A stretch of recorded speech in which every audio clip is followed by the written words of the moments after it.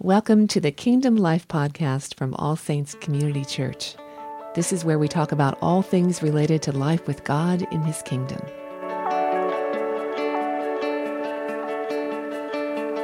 My name is Connie Willems, and today I'm talking with Brock Bingaman about something called watchfulness. Welcome, Brock. Thank you. Glad to be here.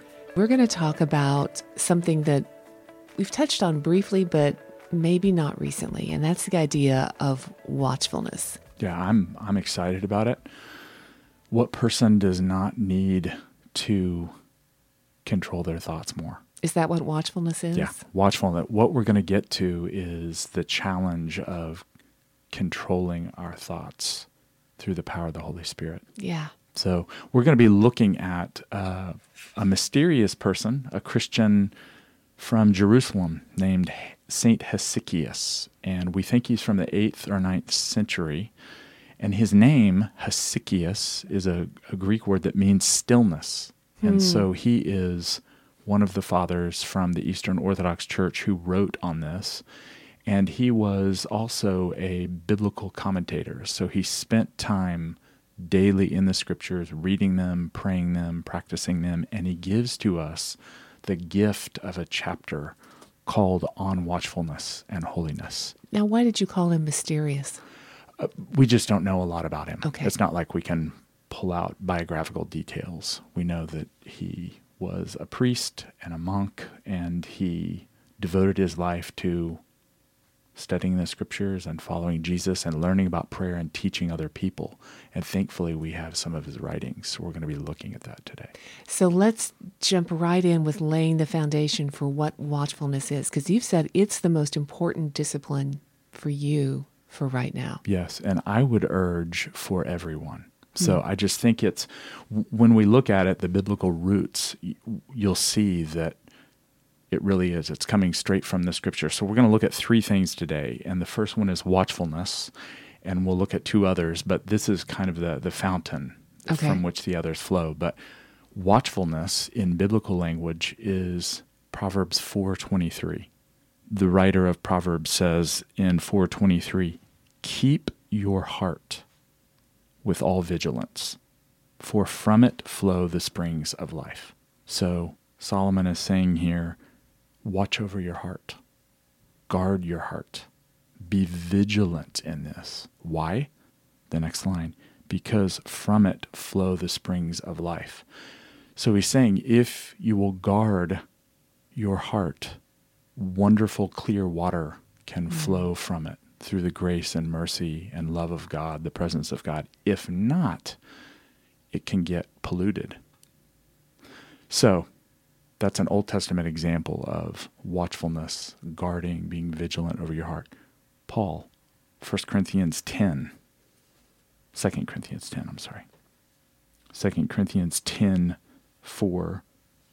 Paul is talking about, actually let's read it 4 and 5. He's talking about the weapons of our warfare are not merely human, but they have divine power to destroy strongholds. We destroy arguments and every proud obstacle raised up against the knowledge of God. And this is the key line. And we take every thought captive to obey Christ. Every thought. That actually sounds impossible when I think about that. Yeah. I have a zillion thoughts in one day. And you're not alone, right? Yeah. That's the human experience, right? To have a zillion, maybe a bajillion, as you said earlier. A constant stream of thoughts coming at us.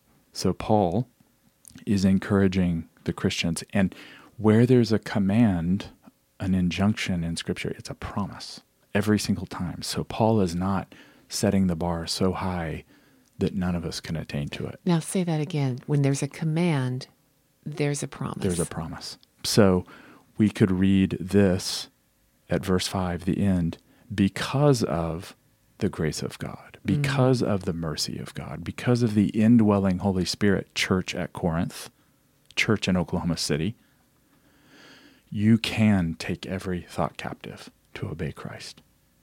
That feels a lot different. Yes. Because of grace.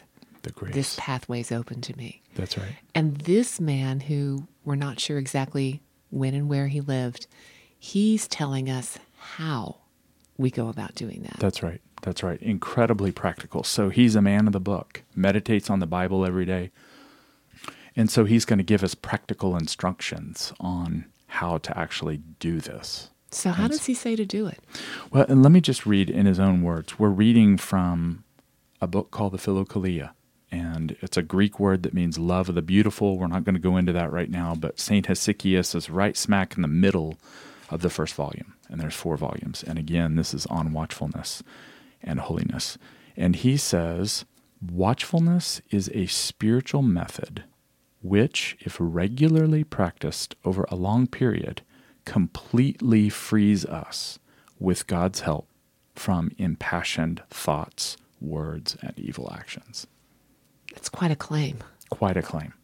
So based on his meditation on the scriptures, including that Proverbs 4:23 and 2 Corinthians 10, he's saying we can actually have freedom with God's help, by God's grace, from negative thoughts, from demonic thoughts, from things that would lead us away from the knowledge of God. We can do this.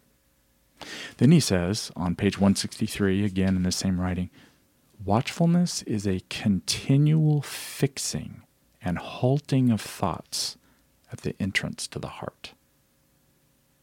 We talked about this in All Saints some time ago. It's a very vivid word picture, isn't it? So he's saying this whole thing we're talking about is as simple as, read that thing again? It's worth reading over and over, isn't it? Again, St. Hesychius says this, watchfulness is a continual fixing and halting of thought at the entrance to the heart. So he's picturing my heart as if it has an entryway and thoughts are coming toward me. That's right. And he's saying, I'm guarding that entrance against whatever thought is coming in. Yes, you are the guard. You are the sentinel at the gate of your heart. And all day long, you've got guests trying to visit. Or enemies trying to come in. That's right. And it could be they're tricky. You know, sometimes those thoughts come and appear to be good and positive. You have to frisk them. I think I remember you saying that, Connie, at All Saints. We are frisking the thoughts as they come in. We are taking them captive, as Paul said, to the obedience of Christ. Are you here to lead me into obedience to Jesus and a deeper walk with him or not? If you are, you can come in. If not, I'm kicking you out.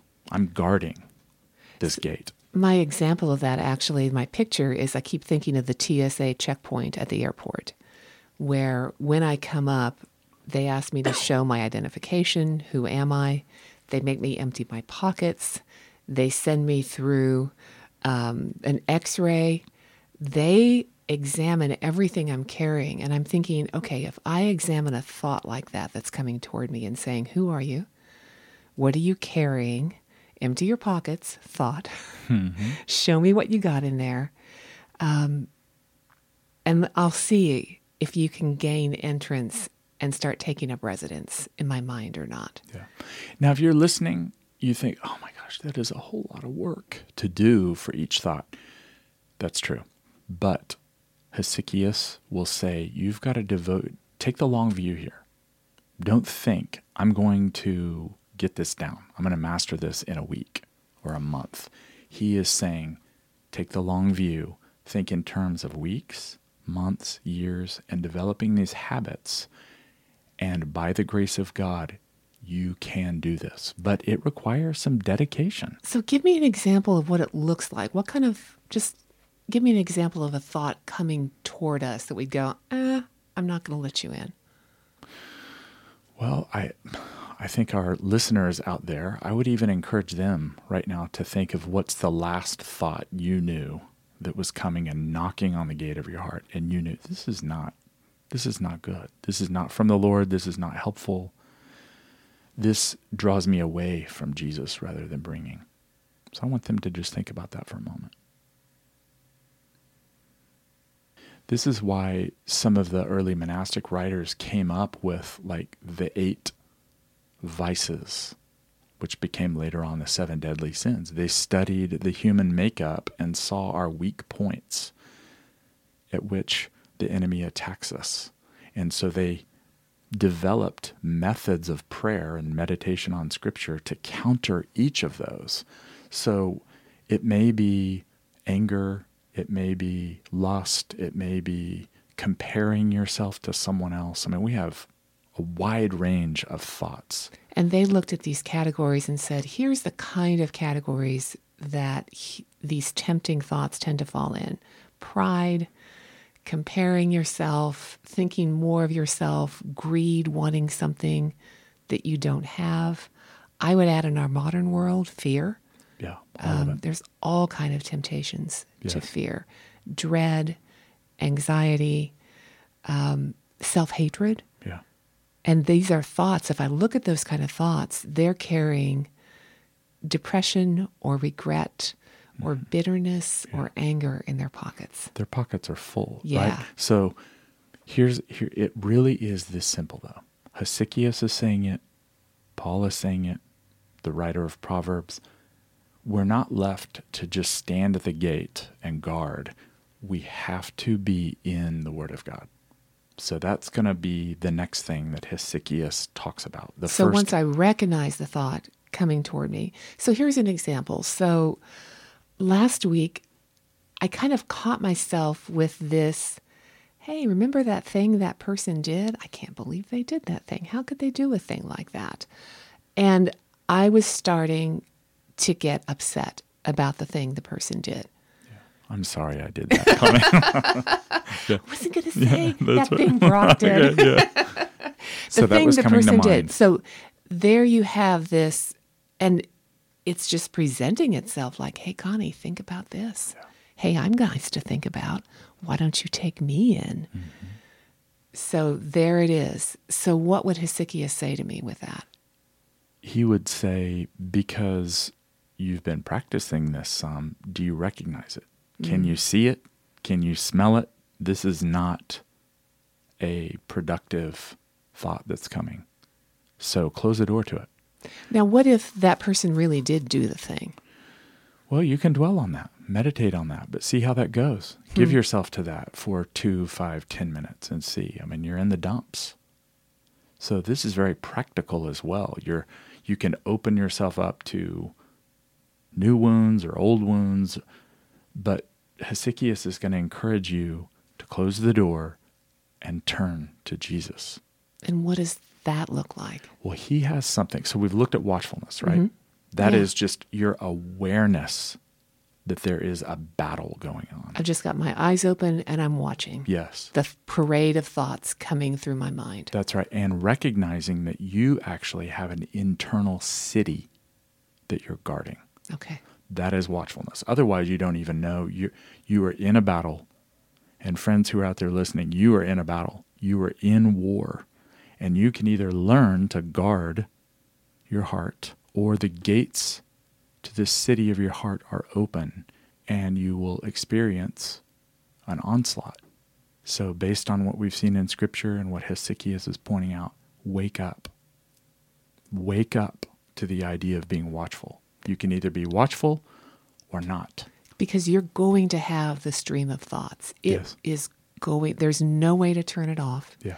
Hesychius is living long before technology was even invented, and he struggled with it. Yes. So how much more in today's world? Oh, yeah. This is why this is so pertinent for all of us. Young people, I think, in the future will be flocking to this. So if the church can really tap into this and learning about biblical meditation, which is what we're going to talk about here in a minute, I think we're going to have a solution for a massive growing problem.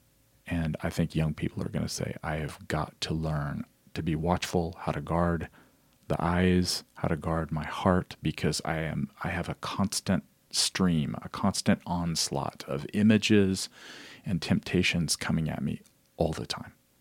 So if the church can learn to practice this and help train and equip, especially our young people, and again, I'm not leaving the older people out because we struggle with the same things, but we've got to focus on teaching and training them because we're just at the beginning of what this technology looks like. Yeah. Let's try VR and things like that. So, yeah. So the second thing is called counter speaking. Okay. So our first thing is watchfulness. The I see second it. thing is counter speaking. He also calls it rebuttal. What does he mean by that? Can you think of, and I'm going to ask the people that are listening, can you think of a place in the life of Jesus where he would counter speak, where someone would come to him and he would have to practice rebuttal or counter speaking? Because he's the master. I mean, he's Yeah. really, Paul looked to him, Hesychius looked to him, all of the great people worth reading in Scripture and outside of Scripture are looking to him as the master of the spiritual life and watchfulness. Well, the first thing that comes to mind is the temptation. He's Yes. out in the desert. He hasn't eaten for 40 days. He's susceptible, and Satan comes to him and starts planting thoughts that are really attractive. Yes. Because he's the God-man, right? He's fully human Yeah. and he's fully God at the same time. So part of him being our high priest is in that moment. It's not pretend. It's not fake temptation. It is deep, real, human, physical, embodied temptation. He's got Satan himself coming to him. And it's temptation that's attaching to his identity. If you are the Son of God, then. So think about that. Jesus is practicing watchfulness. And we don't know how Satan appeared to him and what that looked like. But it was deep, and it was real, and it was warfare. And he was being watchful. He was being vigilant. And so how did he, as these temptations came to him, how did he respond? He pulled from a deep well. My Father says something different That's right.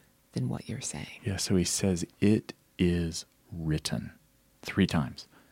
And so Hesychius would say, counter-speaking, this act of rebuttal when temptation comes, you're saying it is written in the face of it. So here you are guarding your heart. Here's Jesus giving us an example. A temptation, a thought comes, and we respond by saying it is written, and we quote a scripture. And so Jesus is quoting from Deuteronomy, and we're not going to go into it, but the point is he has specific promises of Scripture hidden in his heart for that moment, and he gives us an example of Psalm 119, 9 and 11. How can a person keep their way pure? By having the Word of God hidden in their heart. So he's illustrating that at this moment, and then he speaks it out. And he has something that he has taken in over time. And he says, I am not attuned to these thoughts. I am attuned to the revelation of God, and that's going to set my entire grid. And so I'm going to Scripture and saying, I'm going to ground myself in God's reality. Yes. And then I have that to attach to. That's right. And it's a sword, right? The Word of God is living and active, and it's a sword. So Jesus has lengthened and sharpened and learned to wield his sword. And so we get to see him do that in that moment through rebuttal or counter-speaking. And again, let's simplify this. This doesn't mean that we have to memorize, huge sections of Scripture, and we're taking the long view, but we got to practice tomorrow in this. And so this is where Hesychius and others would observe in Jesus. He had arrow prayers ready to go. What's an arrow prayer? It's a line of Scripture. It's not, a full text, but it's a line or two that you use to counter those darts or attacks of the enemy. How do you get those prayers? Where do they come from? Well, I think you need to spend time. You need to invest time daily in the Lord's presence at his feet. And I was talking with someone about this yesterday, and the lights were just turning on for him. He's reading in the Psalms right now, so we opened Psalm 9 and read the first 10 verses. And I said, I want you to read this. We're going to read it out loud, and then what is a verse or a line that reaches out and just kind of pokes you in the heart or stands out to you? And we found one.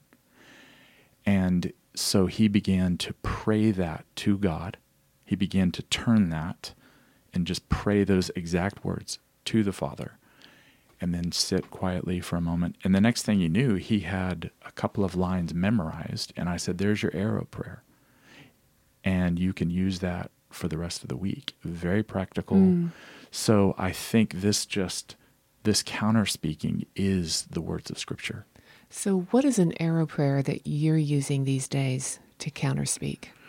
One of my favorites is in Leviticus 19. I think it's verse 2. So if I have a thought coming at me, I will quote Leviticus 19 that says, I, the Lord your God, am holy, and you shall be holy. Or you could even say it, you shall be holy, for I, the Lord your God, am holy. And so if I have various thoughts coming at me, that pretty much encompasses many of the temptations that would come, I will speak that out.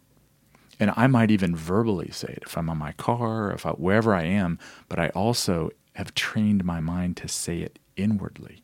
So that thought comes to the gate, and once in, and if it's not the kind of thought that I want to let in, I will say, and I may even say, Lord, you're holy. And because you're holy, I will walk in holiness. I will walk in holiness in my thoughts because of your holiness pouring into my life. So that's it. It's a kind of a mental inner method that happens throughout the day. Now, what about a thought that's not coming to you kind of out of the blue, but it is a thought that is just in you and has been there for years? Well, it's a great question. This is why Hesychius and others, and biblical writers, Paul for that matter, would talk about having a spiritual mother or father, someone you can go to and open your heart up. The good stuff, the bad stuff, the pain, and share those things openly. Let someone else in to see and hear and be known and confess and repent of those things. So spiritual fathers and mothers, spiritual direction, inner healing. Yeah. Prayer, we have the inner healing and deliverance ministry. Sometimes you've got to go and sit with someone for a good season, 8 weeks of sharing those things. And they would call that the manifestations of thoughts, of just coming to someone and being able to say, here's what I'm thinking. Here's what's in me. Here's what my inner life is like. Mm-hmm. And I can't combat this on my own. That's right. Because really none of us can. I think we all have to have someone that we share our deepest selves with, someone we can go and in Protestant circles, it's your accountability person, someone you can confess to, it's your confessor, your confidant. And that's really, really important. And unfortunately, we oftentimes lose that. We're so ashamed. We don't turn to God with our stuff, and we don't turn to one another with our stuff. But in this method, for lack of a better word, we actually turn to God. If you've got darkness in your heart, you've let some of those things in, you turn to the Lord rather than away from the Lord, and you receive his mercy and let his light shine in. So what we're talking about is a practice that you engage in over time, sometimes to clear out some backlog. There's some things you're going to need other people for, and then staying current and staying clean and healthy in your thoughts. We're talking about practices that begin to do that and begin to chip away. So none of this is a flash in the pan, do it for a week and there you are. That's right. That can be disheartening to some people, but it feels hopeful to me. Yeah, well, that's good. If someone wants to get in shape, if during COVID, they've just not been active and junk food and all. Has that happened to people? No, certainly not. Certainly not me. Not right? Sitting on the us, couch. Yeah. And so in order to deal with that, you got to take a walk. You got to get out and move a little bit. You don't just do a 5K and then start eating spinach alone. You have to ease your way into physical fitness, and the same is true for inner life fitness and spiritual fitness. It takes time, and you do it in increments, but you've got to say, Lord, help me do this. I rely on your grace, but give me endurance and determination, and he most certainly will. He wants this more than we do. He wants this for us. What's the, when I think about eating the spinach, like in and of itself, I happen to like the taste of I do spinach, too. but so that's probably We're not the weird. best. I know, really strange. But there's a lot of things I do, not because the thing itself is so attractive, but because I want something that it's going to get me. Mm-hmm. So what is the thing this gets us that makes it worth engaging in it over the long haul? Why don't you come up with an answer, and then I will too. My simple answer is life. So I think of these thoughts that come toward me carrying dread or despair or arrogance or depression or pride or whatever in their pockets. And if I take that in, bits and pieces of my heart start to die off. Yeah. And I have to live with me. Mm-hmm. You know, Right. every once in a while somebody has said to me, Connie, why don't you take a vacation? And I have looked at them and said, if I take a vacation, I go with me. Right. Like, We're with ourselves. I can't take a vacation from me. Yeah. And so I then have to live with an inner life that is full of pitfalls and tar and different kinds of torment and churning and replaying wrongs that have happened. And that is not an enjoyable inner life. So this gets you out. This gets me out into the fresh air, and it gets me out into a place of life, because I look at the thoughts God brings, and they always are cleaner and more open and larger, and my soul can breathe. And it feels good to wake up at 3 a.m. and not go into a churn inside in my thoughts and go to a clean place. That's pretty compelling. That's a serious upshot or fruit of this. Life, fresh air. I would just add an aspect to it is deeper friendship with Jesus and divine purpose that comes with that, and a clean conscience too. So, but oftentimes we're enticed by various things, and because we're not connected to divine purpose, we're susceptible. So I've shared some about our desert season that we were in, 7 years, really, really tough stuff. And because we weren't connected to our divine purpose, we were vulnerable to just embattlement in the mind. And so if you are connected to what God is creating you for, and that is intimacy with Him, but it's serving other people and those things, then those distractions or demonic thoughts that come hold less appeal. You're like, I am too preoccupied with the person of Jesus. He's working in me and through me. I'm seeing His work, and I actually don't want to take several steps back. I don't want to open the floodgates and let these things come in. I can remember the first times that I began to think, oh, if I go there mentally, it's going to break my friendship with Jesus. Yeah. And Wow. I don't want to interrupt that. Don't wanna It's do it. just not worth it to me. It's not worth it. No, Connie, we haven't said this, and I know we have to be sensitive about this, but it's one of those items in the room that we have to acknowledge. We mentioned technology earlier, pornography. And so those people that are listening, and maybe 30 years ago it was more of a male issue or something, but the truth is, for the young people, I talk with youth pastors, it's unreal, the exposure to pornography that's out there. And I was speaking with someone recently, and they said, really, I'm finding about age 11 Wow. that this exposure happens to the guys and the gals. And so what I want to say to people is, this is the way out of pornography and addiction to pornography, or it may not even be full-blown pornography. It's just addiction to the phone and images and whatever it is. You're obsessed with looking at other people's lives on Facebook or Instagram. This is the way out, by being watchful and learning to counter-speak and have the Word of God hidden in your heart, biblical meditation, and turning to Jesus. This is the solution.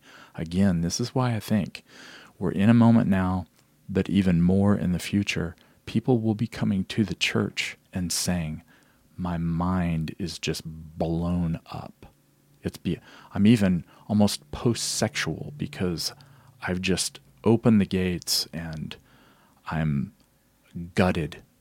I'm gutted as a human being, and I need healing. I need restoration. I need peace. I'm a living trash dump. And so here we are looking at the scriptures and looking at St. Hesychius and his teaching on watchfulness and holiness. And it's incredibly helpful. A living trash dump is a vivid picture, but I think you're right. Like internally, something dissolves to the point where it's just mental torment. Yeah. And that living trash dump, and we're saying that can become the place of life and relationship and communion with Father, Son, and Holy Spirit, and a live garden instead of that trash dump. Teresa of Avila was meditating and she wrote this and she said, Lord, my life was a manure pile and you turned my manure pile into a garden. And that is what Jesus can do. He can take each of us, our inner lives, our thought lives, and turn the manure pile into a beautiful garden. Plant flowers, and the next thing we know, we're new. Yeah. And that's just what he does. Which leads us to the third point here. We've talked about watchfulness, rebuttal with Scripture through counter-speaking, but this is a more immediate way of going there. And I think it's Hesychius. He says, you throw the name of Jesus into the middle of these thoughts and watch what happens. What page is that? Is Oh that my right? goodness, Yeah, I don't you're know. right there. But that's exactly right. He calls it Yeah. a torch, a flaming torch. He calls it a sword. It's almost like one of those whiz-bang bombs that somebody throws in. And What a great word. So the Jesus prayer is a whiz-bang bomb. Now, Yeah. Hesychius and others will say that the Jesus prayer is a primary way of counter-speaking because it is a prayer that brings together various words of Scripture. It's 10 words. And what are those words? Lord Jesus Christ, Son of God, have mercy on me. And that is really the original form of it, and we'll talk about where that comes from. A later edition was a sinner. So it was, Lord Jesus Christ, Son of God, have mercy on me. That's the 10 words. But then later on, it was added a sinner. At the end of it. Yes. Okay. And I pray the 10-word prayer. And there are some times where I'll pray that just as a reminder. And it's not self-flagellating or I'm not, oh, woe is me. I'm actually just reminded, like Paul said at the end of his life, I'm the chief sinner. I am the foremost among sinners, but the grace of God has worked mightily in me. So it's just a reminder that, yes, we are saints. We're filled with the Holy Spirit. Christ makes us holy, but at the same time, we're sinners in progress. And it's just a reminder of our mortality and our need for Jesus. But I pray the 10 words. That's and I will say this prayer, this threefold practice, but this prayer has changed my life. How is that? Well, first of all, when did you start praying it? I came across it years ago, but then really in 2006 is where I came in contact with the Philokalia and the Jesus prayer and began to practice it. So about 15 or 16 years ago. Yes. Yeah. And what attracted you to say, I want to start actually practicing, not just read about it, but I'm going to do this? Need, a place of need. And what was interesting, getting introduced to it before the desert season that Amanda and I were in, I would pray it even in very dark moments, dark night of the soul, but coming out of that, thank the Lord, I cling to the name of Jesus through the day. And I'm even finding now, because I don't sleep that well, even in the night, and Hesychius and others will say, if you practice this, it will take on a life of its own inside your heart. And have you discovered that? I've discovered that. And again, I'm a novice. I've been doing this for those years, but I still feel like I'm in first grade. And there's always something new. And so some people might say, well, that is rote. Yeah, 10 because it words sounds on- that you're just repeating 10 words or Yes. something. Yes, and people have been to an Anglican, a Catholic, maybe an Orthodox liturgy, and you've heard people pray, Lord Jesus, have mercy on me. But I have just found the prayer goes to work. And what I've learned from these great writers is that you're calling on a living person, the most powerful, beautiful, gracious person who's ever lived, the resurrected Jesus. So there's no other name you could call on that's stronger and more capable of delivering you. They call it the invocation of the holy name, calling on the holy name. So really the Jesus prayer is just a way, a practical way to call on Jesus throughout the day. And you probably don't know this because I haven't said this to you, but I will hear you under your breath as you're walking in a hallway. And I'll hear a piece of the Jesus prayer. And I'm like, oh, Brock's praying the Jesus prayer. Praying it because he needs it. Yeah. So what they'll say, Hesychius talks about it and others, is if you'll verbalize it and you'll speak it out loud in the car, wherever you can, go on a walk, and then you can say it quietly, and then it takes root in your heart, and your heart will begin to pray it. While you're going about your life. We're in conversation right now, and I'm looking at the piece of paper you're holding. I'm looking at you. I'm looking at the headphones, and it's praying inside of me right now. And I'm not verbalizing it. My thoughts are with you completely in what we're doing, and yet it's what they say. They say if you'll do it, you'll verbalize it, you'll think it, you'll cling to Jesus through prayer, it will become an inner prayer that will pray. And what they're not saying is you are indwelt by the Holy Spirit. And so that's that place of this back and forth with the Holy Spirit that is active and alive. Yeah. Jesus said, rivers of living water will flow from you. And there's an aliveness that's taking place with God inside of you as an undercurrent of life. It's a great point, Connie. It's a Trinitarian prayer. So some people would say not only is it rote or boring or maybe too Catholic for Protestants, it's really not. I mean, I don't care if you're Catholic, you're Anglican, you're Orthodox, you're Protestant. Who among all those streams does not need to call on the name of the Lord Jesus through the day? All of us. That's what binds us together, right? Calling on the name of Jesus for salvation and deliverance and transformation. But it's a Trinitarian prayer. Now, how is that? Because it only has the name of Lord Jesus Christ in it. Yeah. So, Lord Jesus Christ, Son of God, have mercy on me. So you've got the name of God in there, for one. So he is a son of God. He is a son of the Father. So the prayer can open up all kinds of things to you. You can turn to Jesus and pray, you are the Son of God. You're the beloved of the Father. And I am too. I am a son of God. I'm a daughter of God. So it opens up to interaction with the Father as well. He's also Jesus Christ, the anointed one. Who anoints him? The Spirit of God. He is the Messiah. He is Jesus who saves. He is the Christos. He's the Christ, the anointed one by the Holy Spirit. So again, when you pray, Lord Jesus Christ, Son of God, have mercy on me, it draws you into interaction with the Holy Trinity. And that have mercy on me part. What is the mercy that I'm inviting God to flood into me? Yeah, so you're not begging for it. Jesus, I'm twisting your arm right now. I need your attention and I need you to give me mercy. No, you're getting under the waterfall of his mercy that's flowing. Each day, there's new mercy. And so by praying the Jesus prayer, you're saying, I am inching my way over to that waterfall, and I'm getting under the waterfall of his mercy. You're opening the mouth of your heart and saying, I'm drinking in your mercy. And there's nothing like his mercy, right? Nothing like it. It's unending. Now, what were you going to say? Well, I was going to say we're talking about the Jesus prayer in a ongoing way of what it does, but it relates to watchfulness and counterspeaking as well in the moment. And Hesychius said this is like throwing the bomb in the middle of the moment.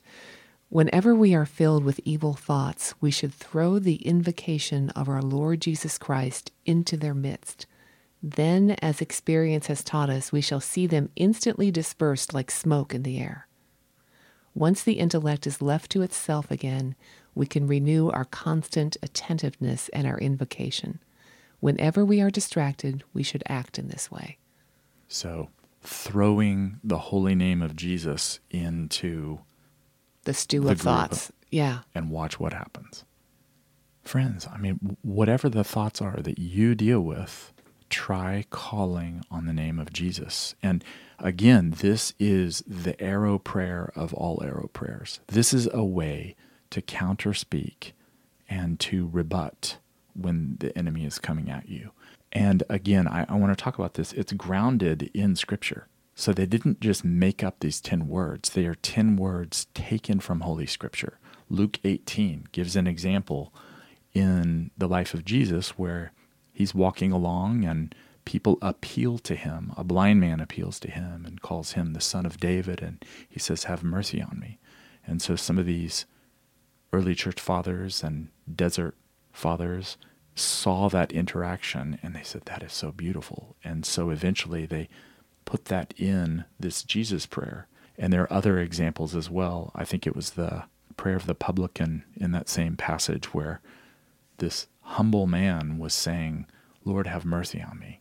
And so that's a powerful part. But it's also, you could just look, wherever the name of Jesus is mentioned in Scripture, that's part of what the Jesus prayer is. So Philippians 2, 6 to 11, toward the end there, 10 and 11, the name above all names is given to Jesus because of his obedience to the Father and emptying himself. So you're calling on the most exalted person, most exalted name in all the universe.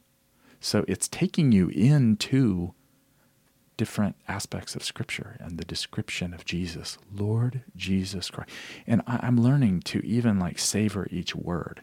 So early on, I would just kind of say it. And I had someone encourage me to use that to help my mind descend into my heart.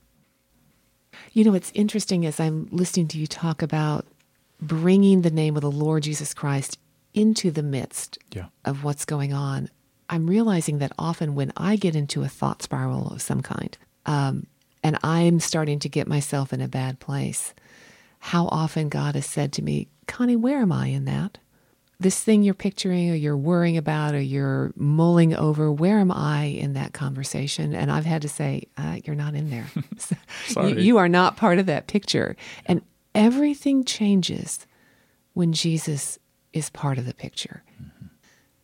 So throwing the name of Jesus in isn't just some talisman or kind of, I don't know, we're just grabbing words and randomly throwing him in there. We're inviting the presence of the Lord of the universe, the healer of all things, the giver of good gifts, into the middle of the thing that's troubling us. And that changes it. We're inviting resurrection into the middle of a place that has no life. That's right. Deliverance is here. Yeah. So call on the name of Jesus. And there really is not a single tactic, a single temptation that the enemy can bring that the name of Jesus will not counter. And again, we're clinging to him. We're not clinging to a prayer. We're not or the clinging words. Yeah. the words. It's him.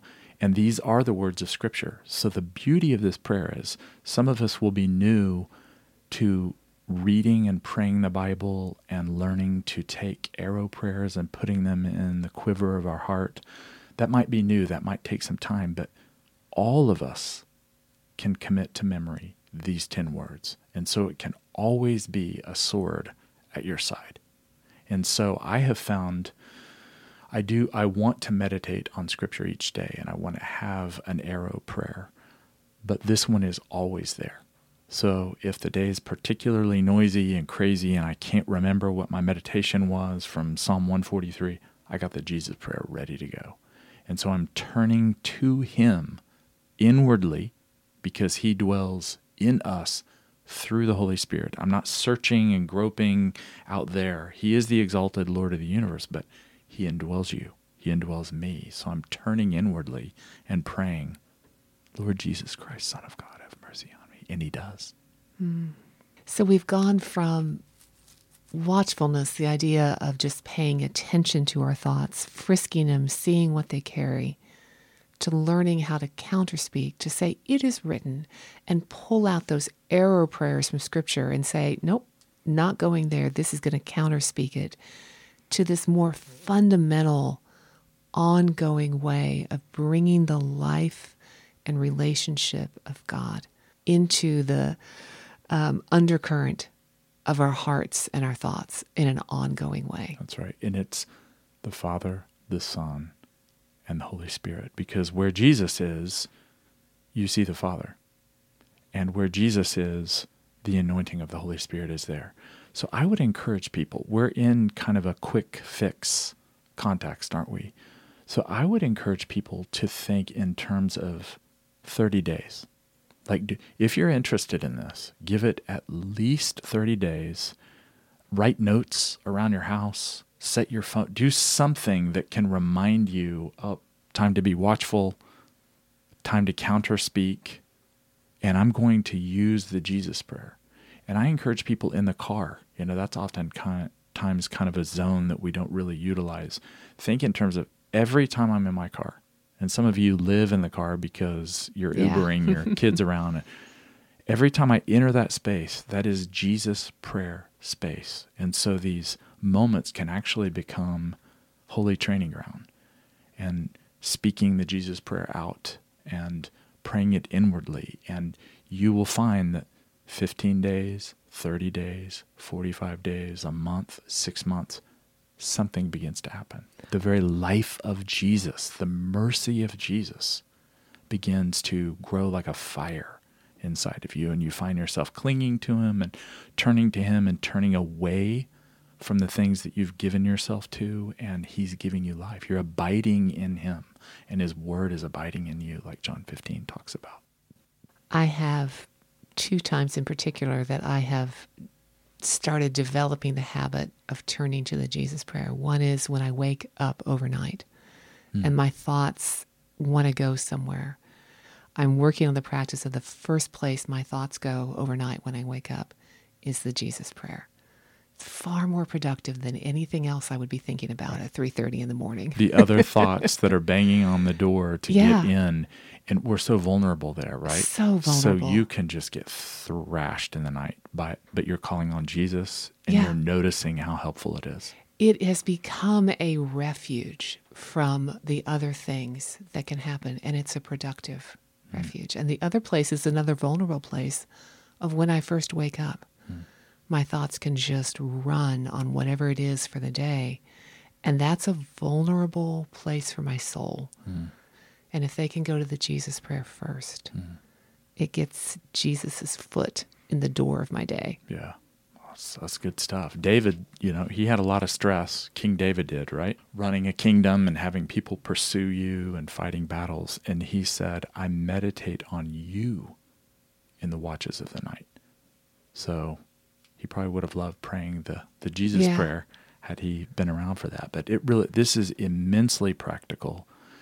And, we're looking at monks. And so Hesychius will even talk about, and others will talk about, this prayer isn't just for monks. What we're talking about, watchfulness, counterspeaking, and the Jesus prayer is not just for some special group of Christians that are extra devoted or the Navy SEALs. This is for everyone. One other Desert Father says the best is for all. The best is for everyone. And really, if we want it. So do you want freedom? Do you want deliverance? Do you want Jesus to clean up your mind and heart and set you free from whatever it is that binds you? Call on his name.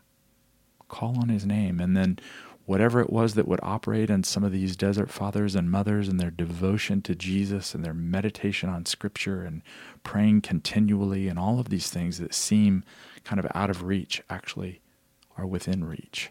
And you can find yourself like these monks did, praying and meditating on the Bible no matter how busy you are. Can you just pray for the person listening who's thinking, I need to clean up my life. I don't know if I can do this. Yeah, certainly. And as I was sharing that, I thought of Scott Duncan, dear friend who deals with numbers and is dealing with clients. And I remember him saying a few years back, the Jesus prayer is like blossoming for me. I am finding myself while I'm crunching numbers and meeting with clients, and I am busy, and I'm praying the Jesus prayer inwardly. So there really is, we can't think of an excuse. Well, I'm too busy. The Jesus prayer can help anyone. The busiest mom who is just, from the moment she gets up, maybe even through the night, and you're taking care of other human beings who are very needy, the Jesus prayer can help you out. For the man who's running a company, who's incredibly busy, for the doctor, you can pray the Jesus prayer. And the mercy of Jesus can help you pray and turn to him throughout the day. So there's no one that's too busy. The Lord can meet with us. So praying for the folks that are kind of maybe in a place of struggle or the trash dump. So why don't we turn to him? Lord Jesus Christ, Son of God, have mercy on me. Have mercy on us. And I would encourage you, if you're listening and your heart is stirred, and maybe your heart is stirred to want to go deeper in prayer and cultivate your friendship with Jesus throughout the day, but maybe you are in a place of need and darkness and you've opened the gates of your heart open, now's the time. So I would encourage you to pray these 10 words out to Jesus right now, and then try this for the next 30 days. Lord Jesus Christ, Son of God, have mercy on me.